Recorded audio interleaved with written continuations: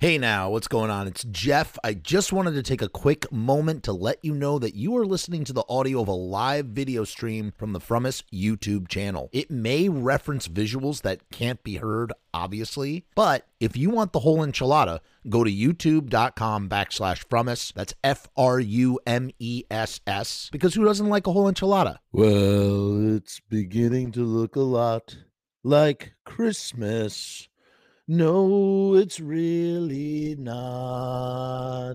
It's the coldest damn spring we've ever had, and it's gonna be summer soon.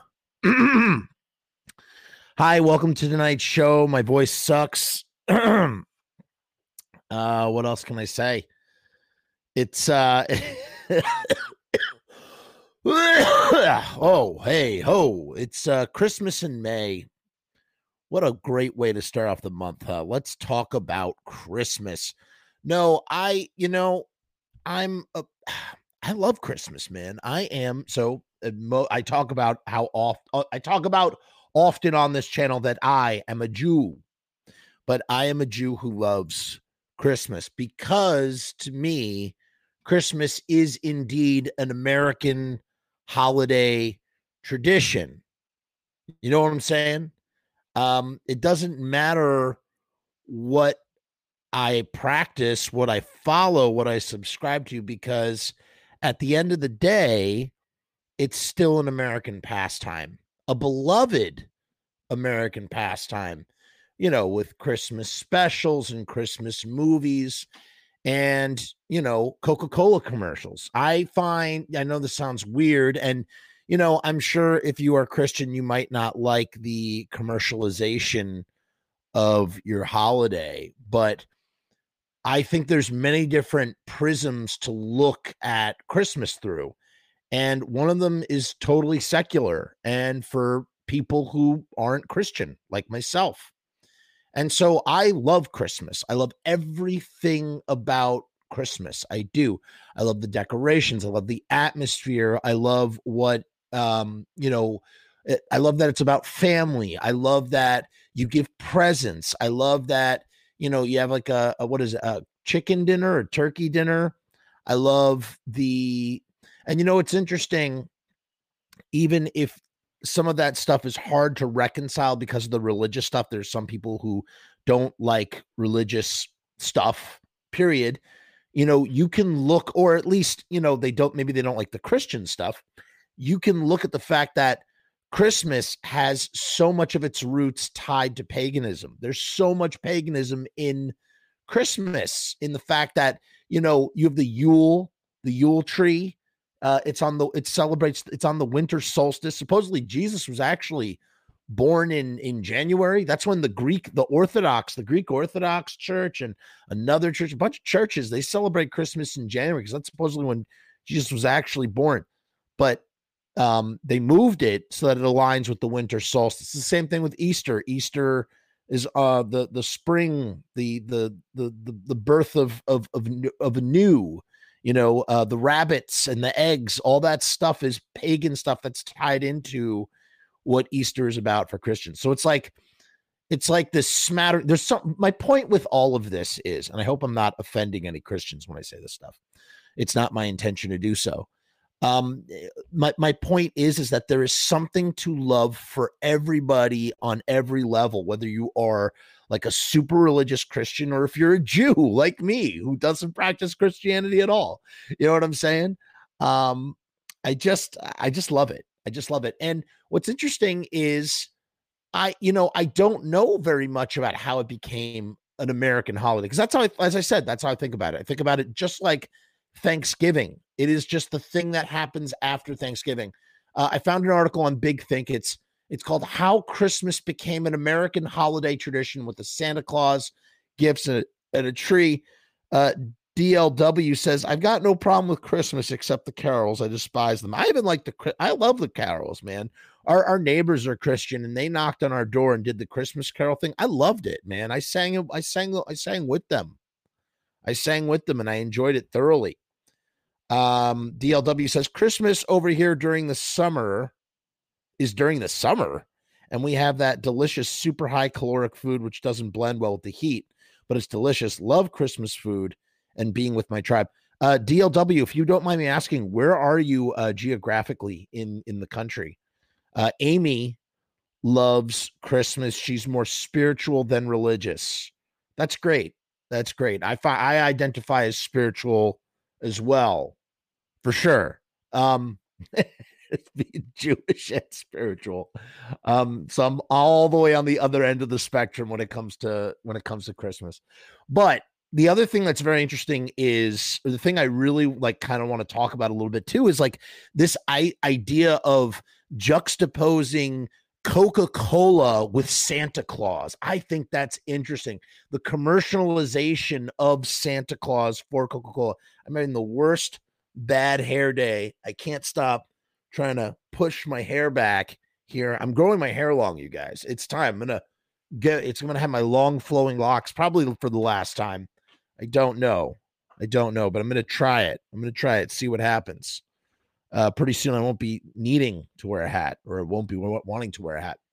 All right, so this was posted on December 24th, 2021. There's just such like a vibe. There's like a vibe on Christmas, there's just a vibe on Christmas Eve, especially if it's like snowing. Like I spent a Christmas in Breckenridge, Colorado, which is where I was just recently when we almost had our airplane crash. Go read that story, is on the channel.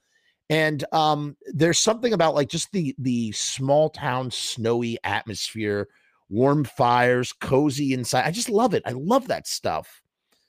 Oh, that's interesting. Wow. So DLW is from Argentina. So Christmas is during the summertime on our side of the globe. Wow, dude.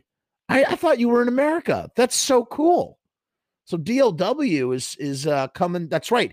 When you go below the hemisphere, when you go to the southern hemisphere, the seasons are reversed. That is so cool, man. That is so cool. Let's dive into our little article here now that we've done our little warm-up intro and talked about stuff and whatnot. Hold on. By the way, just want to put this out there. If you are a Patreon or a YouTube member, go check the Leaving Pizza Punk interview is live for you guys. Exclusive, early exclusive for all you guys. Thank you so much for your patience and your support. Really appreciate it. Hope you enjoy that. For everybody else, you're going to have to wait a little bit longer, but it will be coming. Okay, hold on. Here we go. Here's the article. I just love this environment, this little thing, this little Santa drinking his Coca-Cola. See, that's what I love. I love that imagery. I just love it. It just makes me feel so good inside. I can't explain why that is, but it just is. It is what it is, and that's all that it is. Let me see if I can pin this to the top. Yep, there we go. All right. So this is written by Thomas Adam, and it was from last December. Each season, the celebration of Christmas has religious leaders and conservatives publicly complaining about the commercialization of the holiday and the growing lack of Christian sentiment. Because that's the thing too, there's that whole movement about put the Christ back in Christmas. And that's what's kind of interesting, because when you look at the word Christmas, it's Christ Mass. It's this Mass for Christ on his birthday, celebrating the birth of the Lord of the Christians, right? But it's metamorphosized into something so much more. And that's partially due to the commercialization. The gift-giving aspects have been so blown out of the proportion of what I guess Christmas used to be about. And that's part of the American tradition. It's giving presents to your loved ones, right? Such perceptions about Christmas celebrations have, however, little basis in history. As a scholar of transnational and global history, I have studied the emergence of Christmas celebrations in German towns around 1800 and the global spread of this holiday ritual. So it originates in German towns? Am I reading that correctly? That is fascinating. While Europeans participated in church services and religious ceremonies to celebrate the birth of Jesus for centuries, I just watched The Green Knight, and it takes place on Christmas, and that's what they do. It's like, that's the party, man. You go do mass, you go do Christ mass at midnight or whatever. They did not commemorate it as we do today, saying these are the Europeans who participated in the church services. Christmas trees and gift giving on December 24th in Germany did not spread to other European Christian cultures until the end of the 18th century, and did not come to North America until the 1830s. That's interesting. And then hold on, let's take a look here. When is A Christmas Carol written? Because I feel like a lot of the modernization, modern traditions and ideas come from like A Christmas Carol too. Charles Dickens' Christmas Carol. Let's see what it pops up here. A Christmas Carol is from, no, that's not what we want. That's not what we want. Let's do this again. Charles Dickens' Christmas Carol. There we go. Okay. So it was published in 1843, 178 years ago. That's really interesting, man. That is really, really, really interesting. Let's see here. So it did not come to America. So European Christian cultures until the end of the 18th century, even though Christmas Carol was written in 1843. Charles Haswell, an engineer and chronicler of everyday life in New York City, wrote in his reminiscences.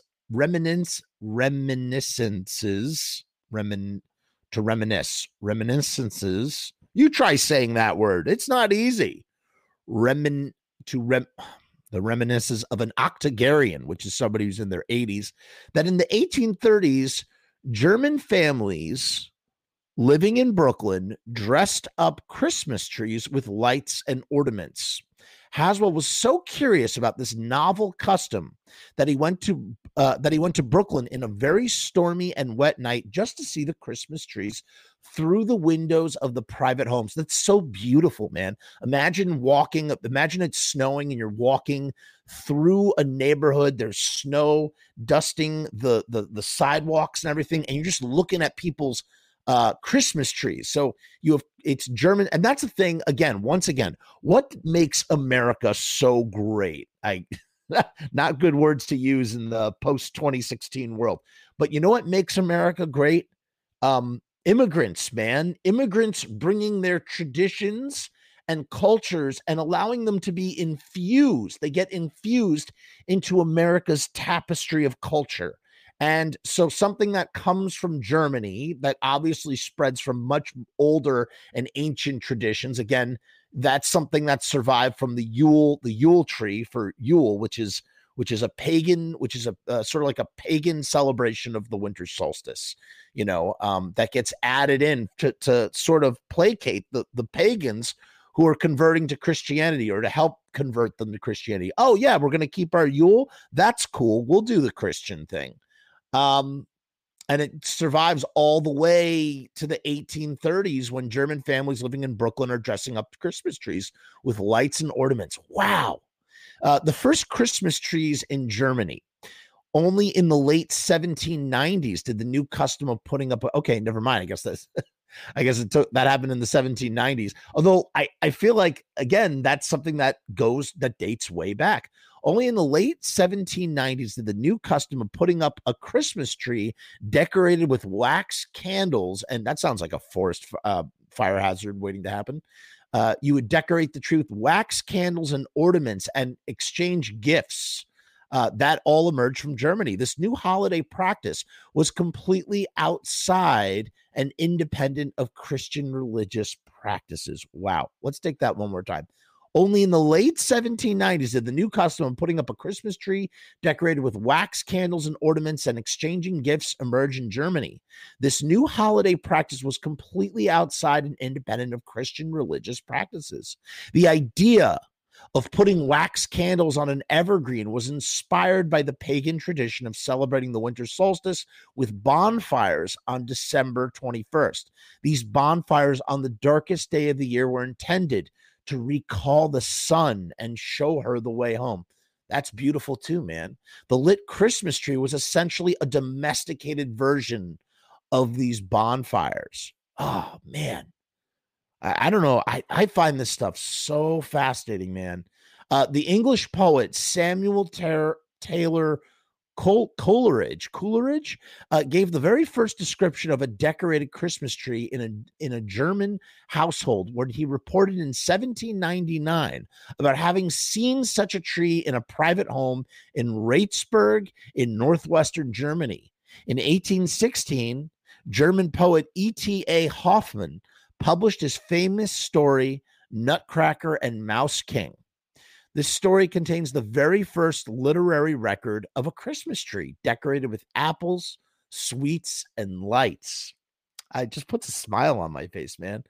From the onset, all family members, including children, were expected to participate in the gift giving. So even if you were a kid and, well, with child labor laws being what they were back in the day, non-existent, kids are, kids are bringing home the bacon too. Maybe they, some of that that money gets partitioned for Christmas presents for everybody, right?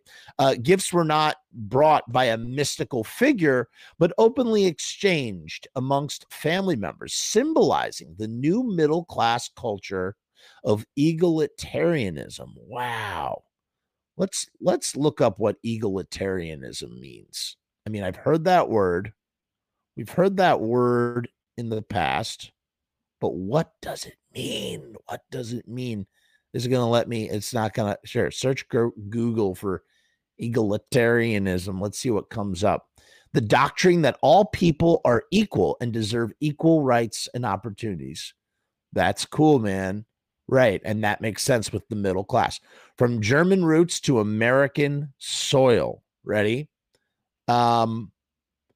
American visitors to Germany in the first half of the 19th century realized the potential of this celebration for nation building. In 1835, Harvard professor George Tickner was the first American to observe and participate in this type of Christmas celebration and to praise its usefulness for creating a national culture. Wow. That year, Tickner and his 12-year-old daughter, Anna, joined the famous Count von Ungern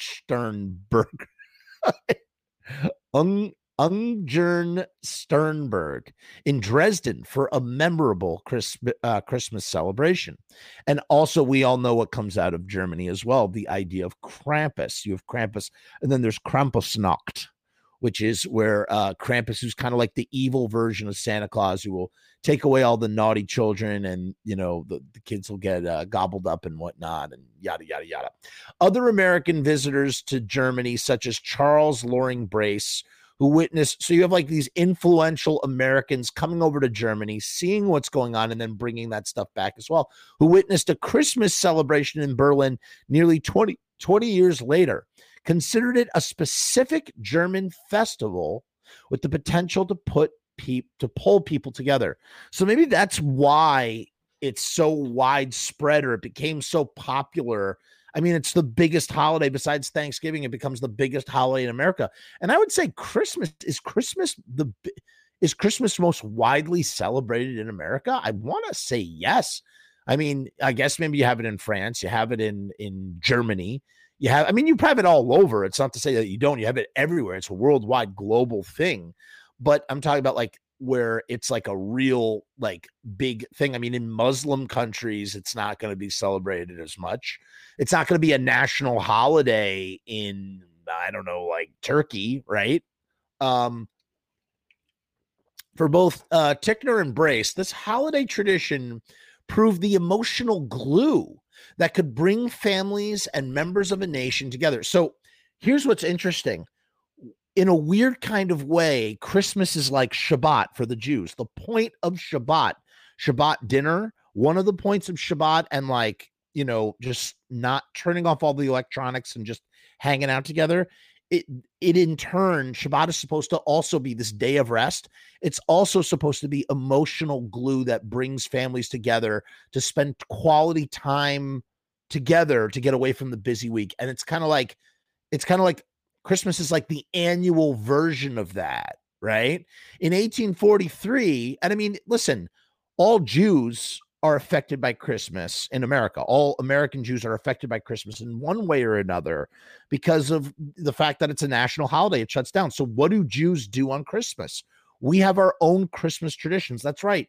Jews who do not practice Christianity or do not celebrate Christianity have Christmas traditions themselves because of they live in a world where it's a national holiday. So what's one of those traditions? We go to the movies and we eat Chinese food. Why? Because generally Chinese restaurants remain open. It's the only place where you can get a really good meal on the holiday. So that in turn becomes like a cultural thing for Jews who live in America. It's like really interesting stuff when you think about it, how that all sort of works, right? In 1843, Ticknor invited several prominent friends to join him in a Christmas celebration with a Christmas tree and gift giving in his Boston home. So he brought it back. He loved it so much that he brought it back from Germany, brought it to Boston. Hey, Bob, George, Robert, Timmy, Uncle Fred, why don't you guys come over? I want to show you this thing. I want to show you this Christmas celebration. No, we're not going to go to church.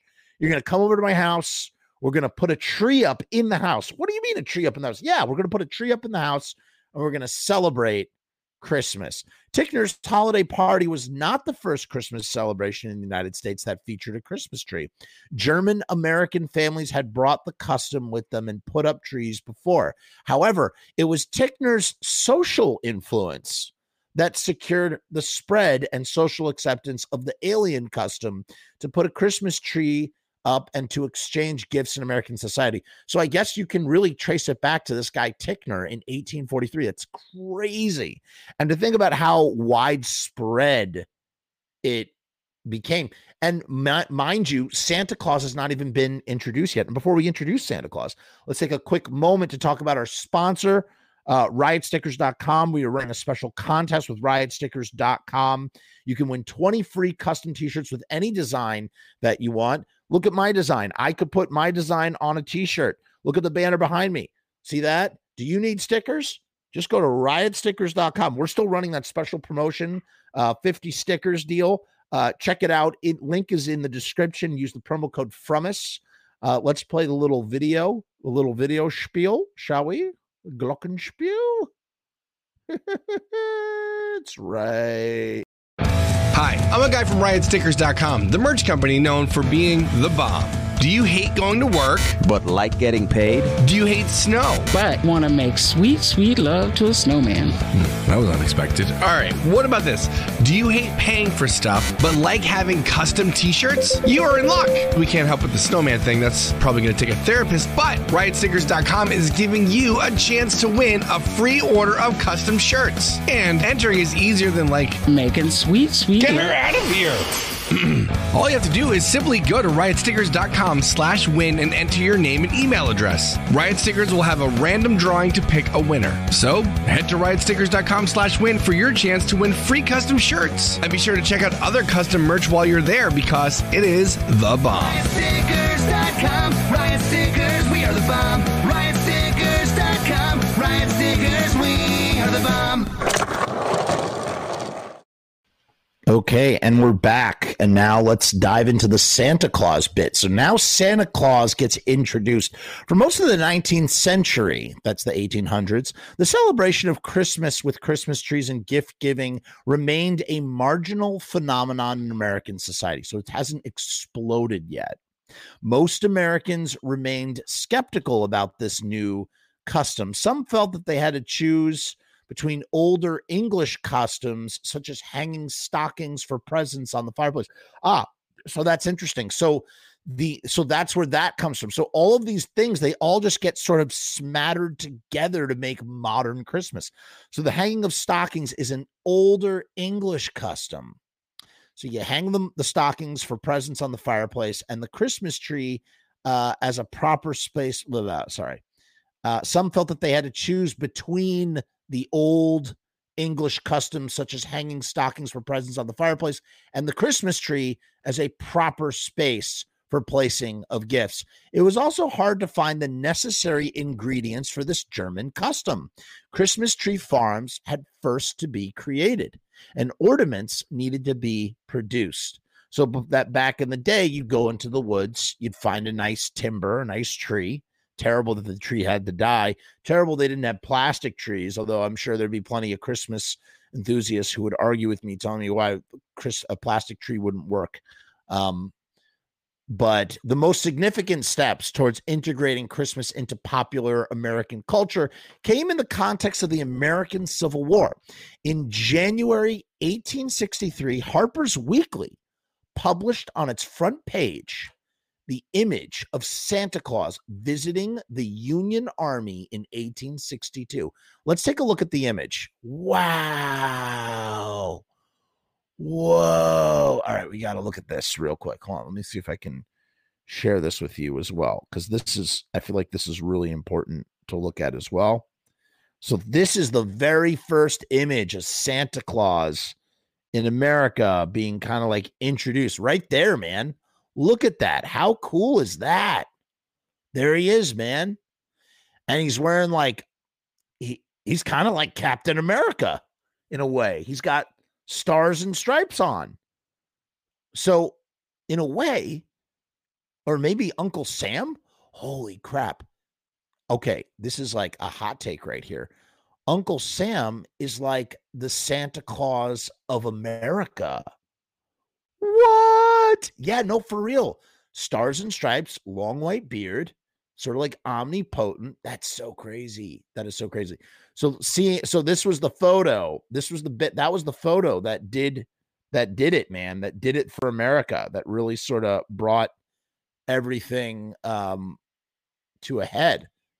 Oops. What am I doing here? Here we go. Can we see it? Yeah. That's crazy. So that was one of the most significant steps towards integrating Christmas. That's like the equivalent, putting Santa Claus on like a newspaper like that in 1863.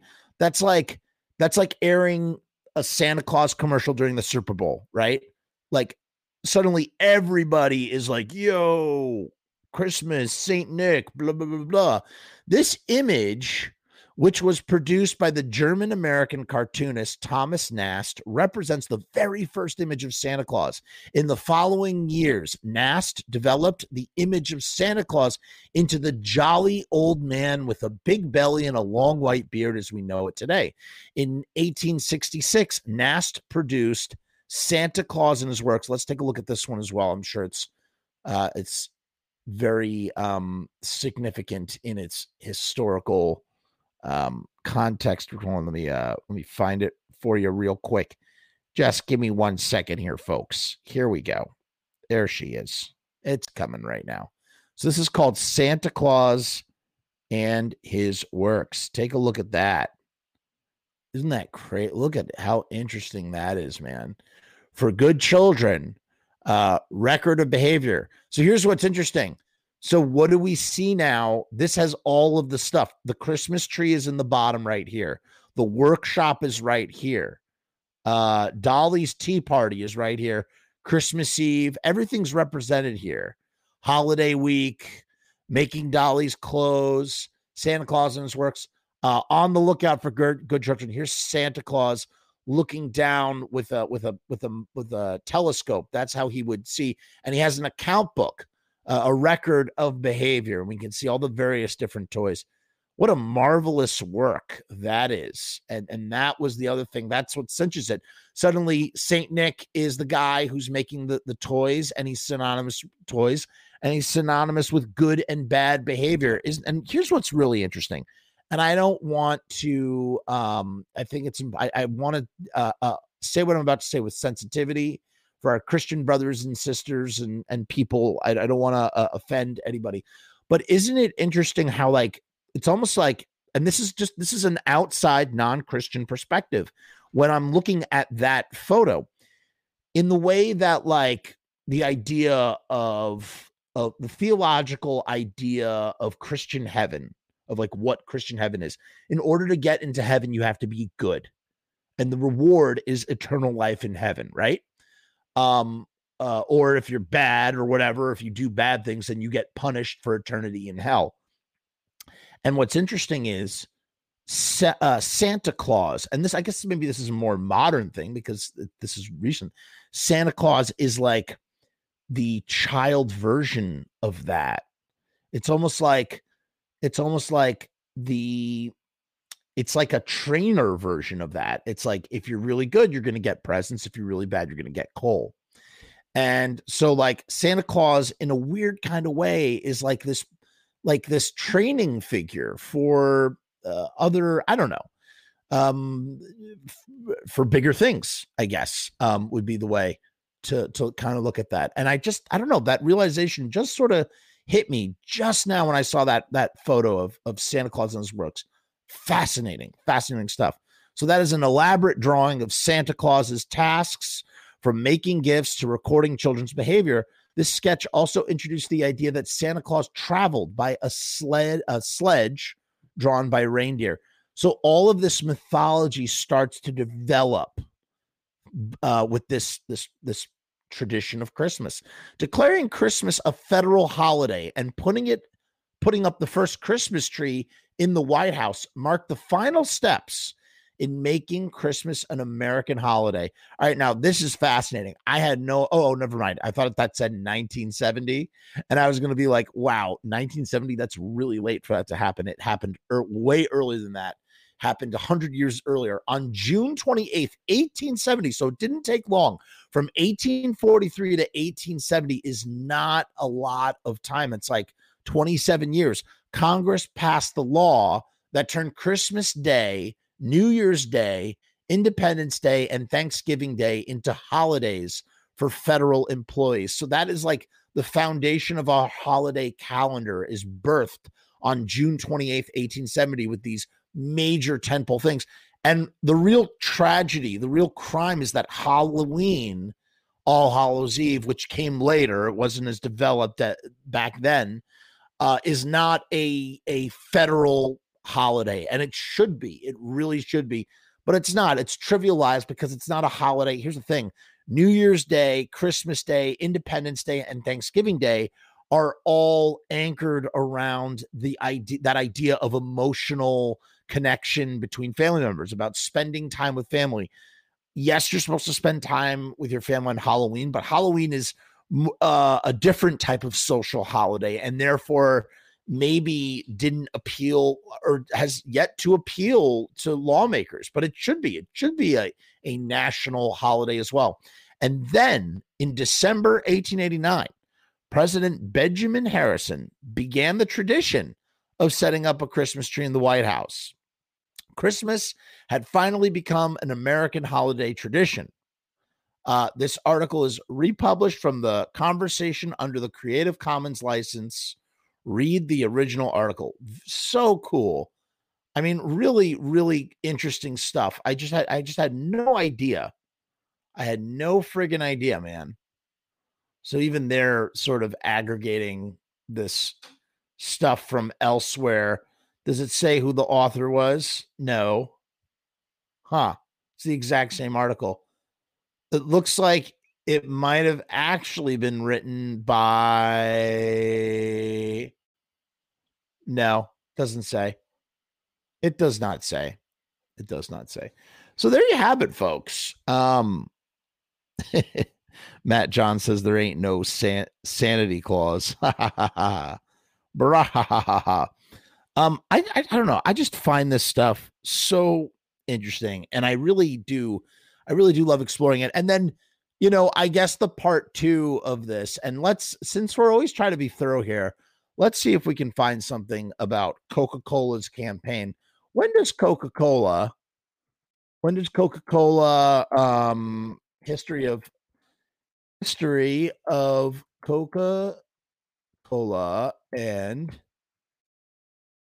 Santa Claus? Here we go. Let's see what pops up here. If we have any kind of, here we go. That'll be cool. Just to cap us off. This is crazy. This is really crazy. And what's funny? I had heard about this. all right, here's something even crazier, and maybe I should change the article. Oh man, this is actually kind of like a part 2. I don't know, maybe we should save it. That is really cool. You know what, let's just dive into it real quick, because we have it here. I'm not going to make a separate video about this here. So I had actually read a long time ago about how Santa Claus, supposedly, that Santa Claus is kind of invented by Coca-Cola. The modern version, this version of Santa Claus is directly derived from Coca-Cola advertising. So Coca-Cola is so synonymous with Santa Claus in sort of like marketing and branding and commercialization, that our modern understanding of who Santa Claus is really is predicated on Coca-Cola. The invention of Santa Claus from Thomas Nast, who we just read about. I'm not going to repeat his name, but Thomas Nast to Coca-Cola. And here are all the names. Not going to, whatever name you happen to give him, Santa and his origins still spur controversy.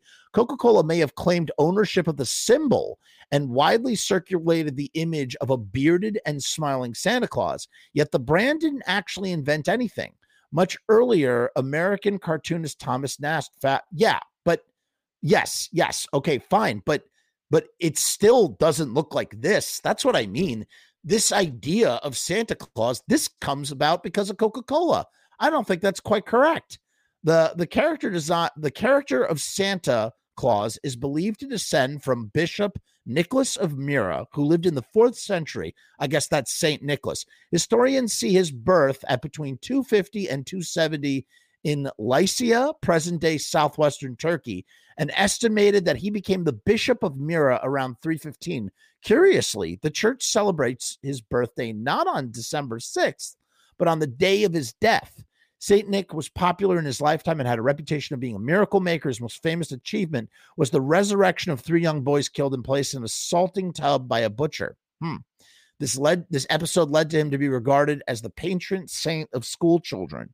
So that's how that gets put together. Nicholas becoming a saint. At the end of the 11th century, St. Nicholas's relics were transferred to Bari in southern Italy. His cult began in the northern Europe at the time of the Crusades, particularly in Lorraine, of which he became the patron saint in the Middle Ages. He is credited with one particular miracle, liberating the city of Nancy, capital of the Duchy of Lorraine, from its Burgundian assailants. The Basilica of St. Nicholas de Port, located about 10 kilometers from Nancy, was dedicated to him in the 15th century. Today, one can still admire the stained glass depiction of Nicholas carrying a bishop's cross and mitre. There he goes. He looks kind of like Santa Claus right there. The city of Port, now called St. Nicholas de Port and renowned for its fairs and markets, extended St. Nicholas's worship well beyond the duchy to Germany, Belgium, Portland, and the Netherlands, where he became known as Sinterklaas. How about that?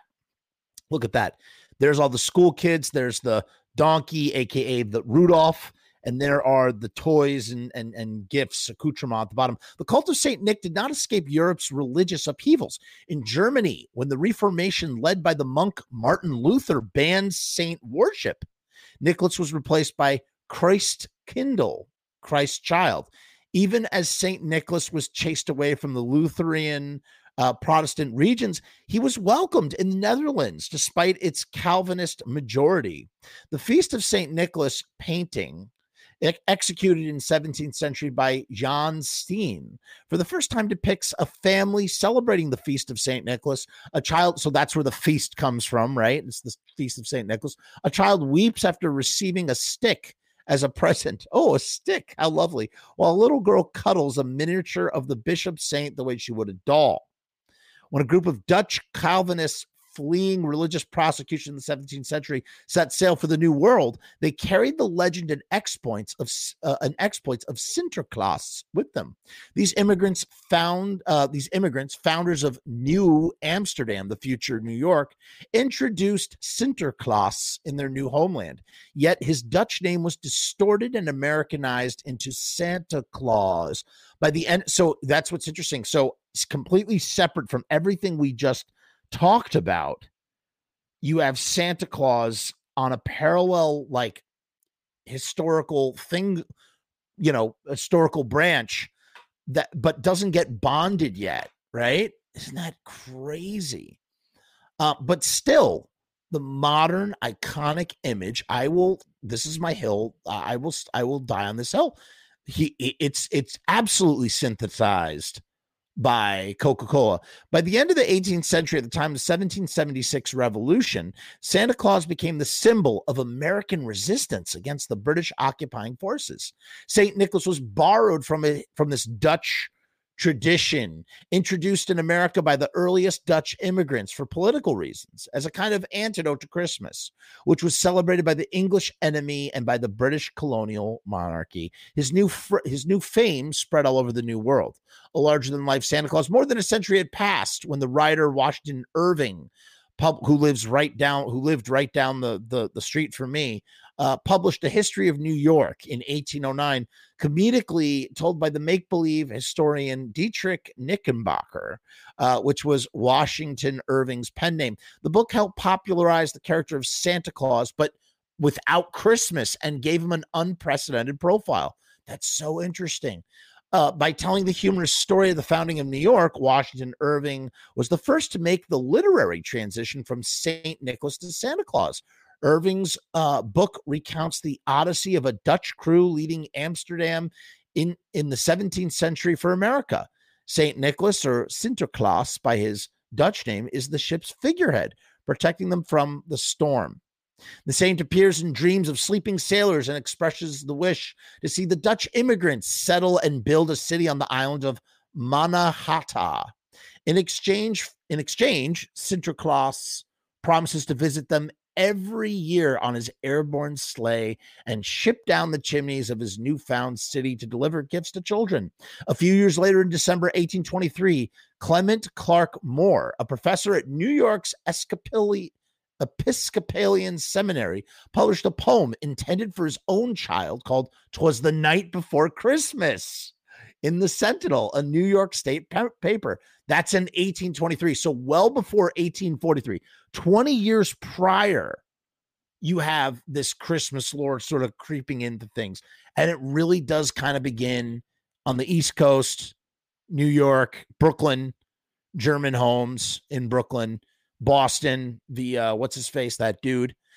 He presented an as yet unseen Santa Claus, a cheery fellow with ruddy cheeks. He had a broad face and a little round belly that shook when he laughed, like a bowl full of jelly. He was chubby and plump, a right jolly old elf. In this poem, inspired by folk legends of the German, Dutch, and Norwegian communities settled in the United States, one no longer recognizes the austere Bishop of Myra. The poem was an instant success and played "'Twas the Night Before Christmas." The poem was an instant success and played a key role in introducing a portly and larger-than-life Santa Claus to the collective American imagination. While the color of his outfit was nowhere mentioned, this would change during the second half of the 19th century. Meanwhile, in England, where he was known as Old Father Christmas, no doubt inspired by the Scandinavian god Odin, Santa Claus was often dressed in green and wore a holly crown over his head. That pagan figure appeared in numerous Victorian images. So all of this stuff just gets sort of pushed together. We're not going to read about Thomas Nast because we already did and we already know the deal. But here is, look, there's Santa Claus. And yeah, he kind of has the look down in this picture to the left. This is 1884, by the way. But I mean, the iconic red and white trim Santa Claus as we know him, that's solidified by Coca-Cola, man. And here's that first image of Santa Claus when he's secretly kind of like Uncle Sam, right? I'm going to skip over this part. In parallel, Louis Prang, the man who introduced Christmas cards to the United States in 1875. So there's another little thread. Christmas cards get introduced in 1875. Also took part in developing the cliche by depicting Santa in a snowy and icy setting, wearing a big coat. See, here's the thing. They're showing the origins of Santa Claus before Coca-Cola gets introduced, but Coca-Cola then takes all of that stuff and just solidifies it into this single fiery image that we all identify with to this day. That's my point with all of this, right? So he wears a big coat with a hood lined with white fur, boots, and a cloth bag for toys. The former Bishop Nicholas, deprived of his mitre and cross, was completely unrecognizable as a jolly grandfather with a long white beard. So he really does. I mean, there's that photo. I mean, that's pretty damning. But again, there's no red.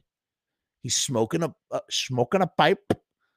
I don't know, man. Coca-Cola claims ownership of Santa Claus. I really don't. I'm coming at this from a Jewish perspective, a non-Christian perspective, but I really don't think that's such a far-fetched idea that Coca-Cola claims ownership of Santa Claus. The origin, obviously it's older than that, but I'm talking about the modernized version. The origin of the red color of Santa Claus outfit is a mystery. I don't think it's much of a mystery, man. I mean, it's Coca-Cola. Nast's Santa Claus clothes were neither red, as Coca-Cola's Santa Claus would later be. So before Coca-Cola, Santa Claus is kind of, he's got this brown thing going on, but the Odin version, the English Odin version, he wears a crown of holly. He's dressed in green, so that's where the green and the red come from. So Nast's Santa Claus clothes were neither red, as Coca-Cola's Santa Claus would later be, nor green, as those of St. Nicholas often were, but rather brown with short bristles, in accordance with the description contained in Clement Clarke Moore's poem, A Visit from St. Nicholas. That's circa 1880, more commonly known as the night before Christmas. He was dressed in all fur from his head to his foot, and his clothes were all tarnished with ashes and soot because he comes down the chimney. But then in 1875, Louis Prang, the father of the American Christmas card, printed a series of postcards with the Santa Claus in a red costume. Okay, all right. Maybe I should just put myself take myself out of the oven. I'm cooked here. I just was really, really trying to synonymously associate Saint Nick and Coca-Cola, and I'm wrong. I'm just purely wrong. It seems that even the red isn't the invention of Santa Claus. Santa Claus Maine rocked him like a hurricane, says Barnacle Bill. Did he invent the costume's red color? So Louis didn't, probably not. But he is the one remembered in history. In 1931, which is pretty modern considering everything we just spoke about. In 1931, Coca-Cola decided to broaden its market to children. The Atlanta-based company asked Hayden Sundblom, an illustrator of Swedish descent. There is kind of like a Swedish bend to Santa Claus in that kind of way, to depict a paunchy, smiling Santa Claus dressed in red with ruddy cheeks and an elvish look. That is the modern look of Santa Claus. That comes from Coca-Cola, from this guy. Sundblom drew on American illustrations, and those of one of his compatriots, Jenny Nystrom. Beginning in 1881, she had published postcards depicting Nordic elves, so that's where the elves come from, that also followed St. Nicholas tradition. Her paintings remain popular in Sweden today, where they are reprinted every year. Above all, Coca-Cola's red and white colors determined those of Santa Claus's contemporary uniform. As for France, it adopted the Santa Claus theme by giving him nice, big cheeks, a red costume, and a sack filled with toys, and officially renaming him Le Père Noël. In the aftermath of World War II, the figure of Santa Claus became well established as Coca-Cola and chewing gum, proving that its popularity was tied to America's prestige in France and the immediate post-war period. And then let's see. Here is 5 things you never knew about Santa Claus and Coca-Cola. Let's see what they say. Let's see what they say. They say Santa is here to stay here. All right. We're going to really... Santa Claus has been featured in Coke ads since the 1920s. Okay. Look at that. Those are the earliest versions of him. So cool. Coca-Cola helped shape the image of Santa. So let's see. This is the All right. So this is the Coca-Cola company saying this. We have to, take that with a grain of salt. In 1931, the company began placing Coca-Cola ads in popular magazines.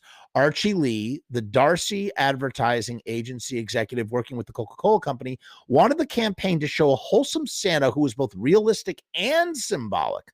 So Coca-Cola commissioned Michigan-born illustrator Hayden Sonnenblom, the guy we just talked about, to develop an advertising images using Santa Claus, showing Santa himself, not a man dressed as Santa.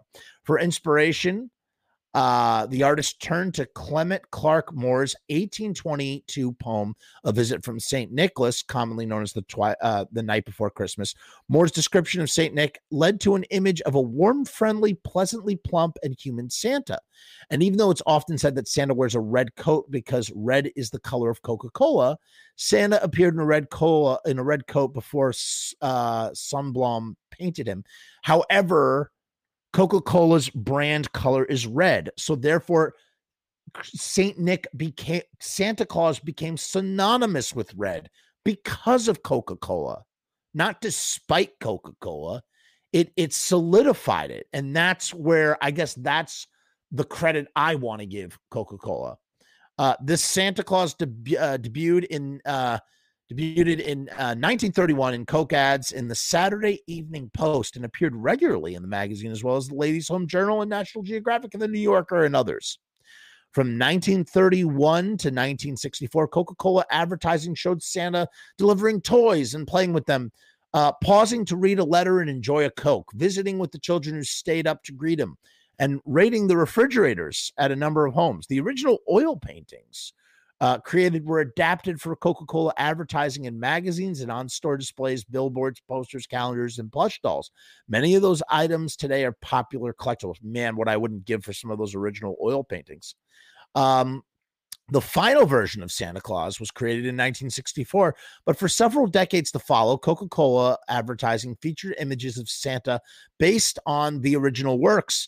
These paintings are some of the most prized pieces in art collection in the company's archives department and have been on exhibit around the world in famous locales, including the Louvre in Paris and the Royal Ontario Museum in Toronto, the Museum of Science and Industry in Chicago, and the Easton Department Store in Tokyo, and the NK Department Store in Stockholm.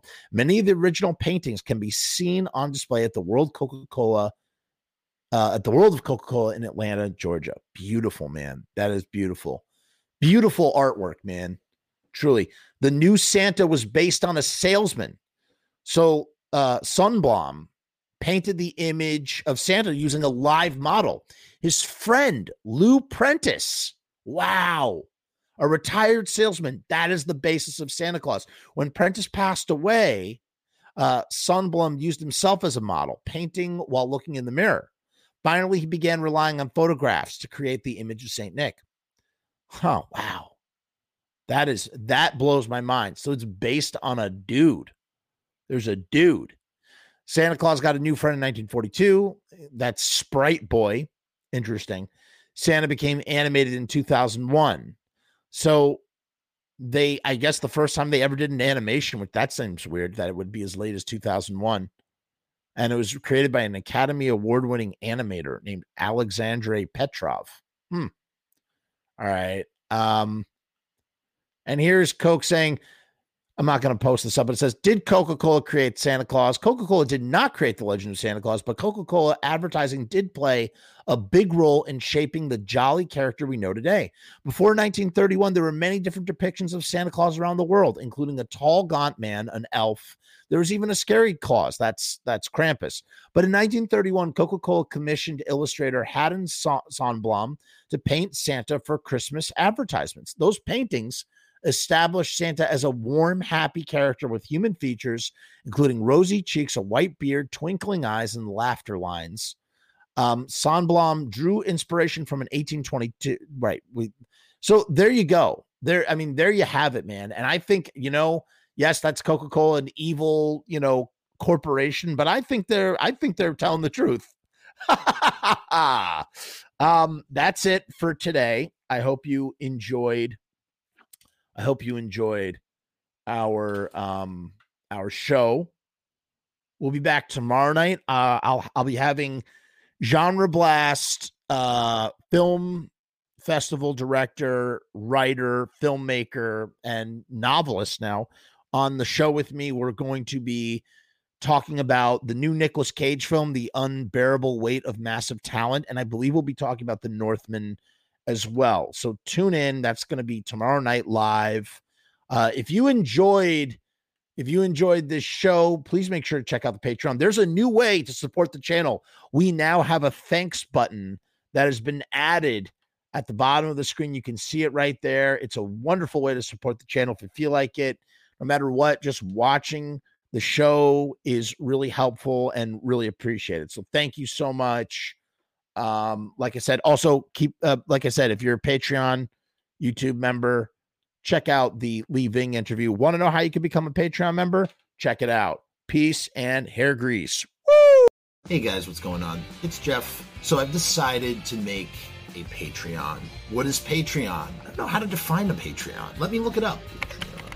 Patreon is a membership platform that makes it very easy for creators to get paid for the things that they're already creating. I want to do it full time. I want this to be my full-time job. In my efforts to make that happen, I've set up this platform. Is it going to work? Is it going to be successful? I don't know, but I would rather try and crash and burn than not try at all. The goal is to create enough passive revenue so that I can continue to do this full-time, uninterrupted. Why? Because I love to do this. I love creating content. I love making videos. I love shooting films. I love doing podcasts. In case you couldn't tell, I love to talk and I never shut the fuck up. So right now I've kept the Patreon incredibly simple. There's 2 tiers, and that may change in the future. The Murdergram is a simple way to extend support for all of the hours and hours of free content on the channel for nothing more than $1. 38 cents goes to Patreon. What's $1.38, eh? It's less than a cup of coffee, but it's a great way that you can show support for very little effort. When you divide that $1.38 by the hours and hours and hours of time spent listening to this endless drivel of content, the dollar cost average works out. Next up is the YouTube Casualty for $6.66. The YouTube Casualty is loaded to the gills. Enjoy the archive ad-free, as well as ad-free early access to special docu-style podcast videos, music reaction commentaries, and the like, a month before they drop on YouTube, loaded with ads, I might add. You're also going to get exclusive content and behind-the-scenes content that is not available on YouTube or anywhere else. So you get to peek behind the veil. And believe me, there's a couple of choice pieces. Most of all, more than anything, whether you join the Patreon or not, I just want to thank each and every one of you that comes to the channel, that watches all the shows, that leaves comments, that participates, that subscribes. That's really the most important thing. This is just trying to find a way to earn a living as an artist. And with that, thank you for my TED Talk. Join the Patreon, because we need you! 66 cents.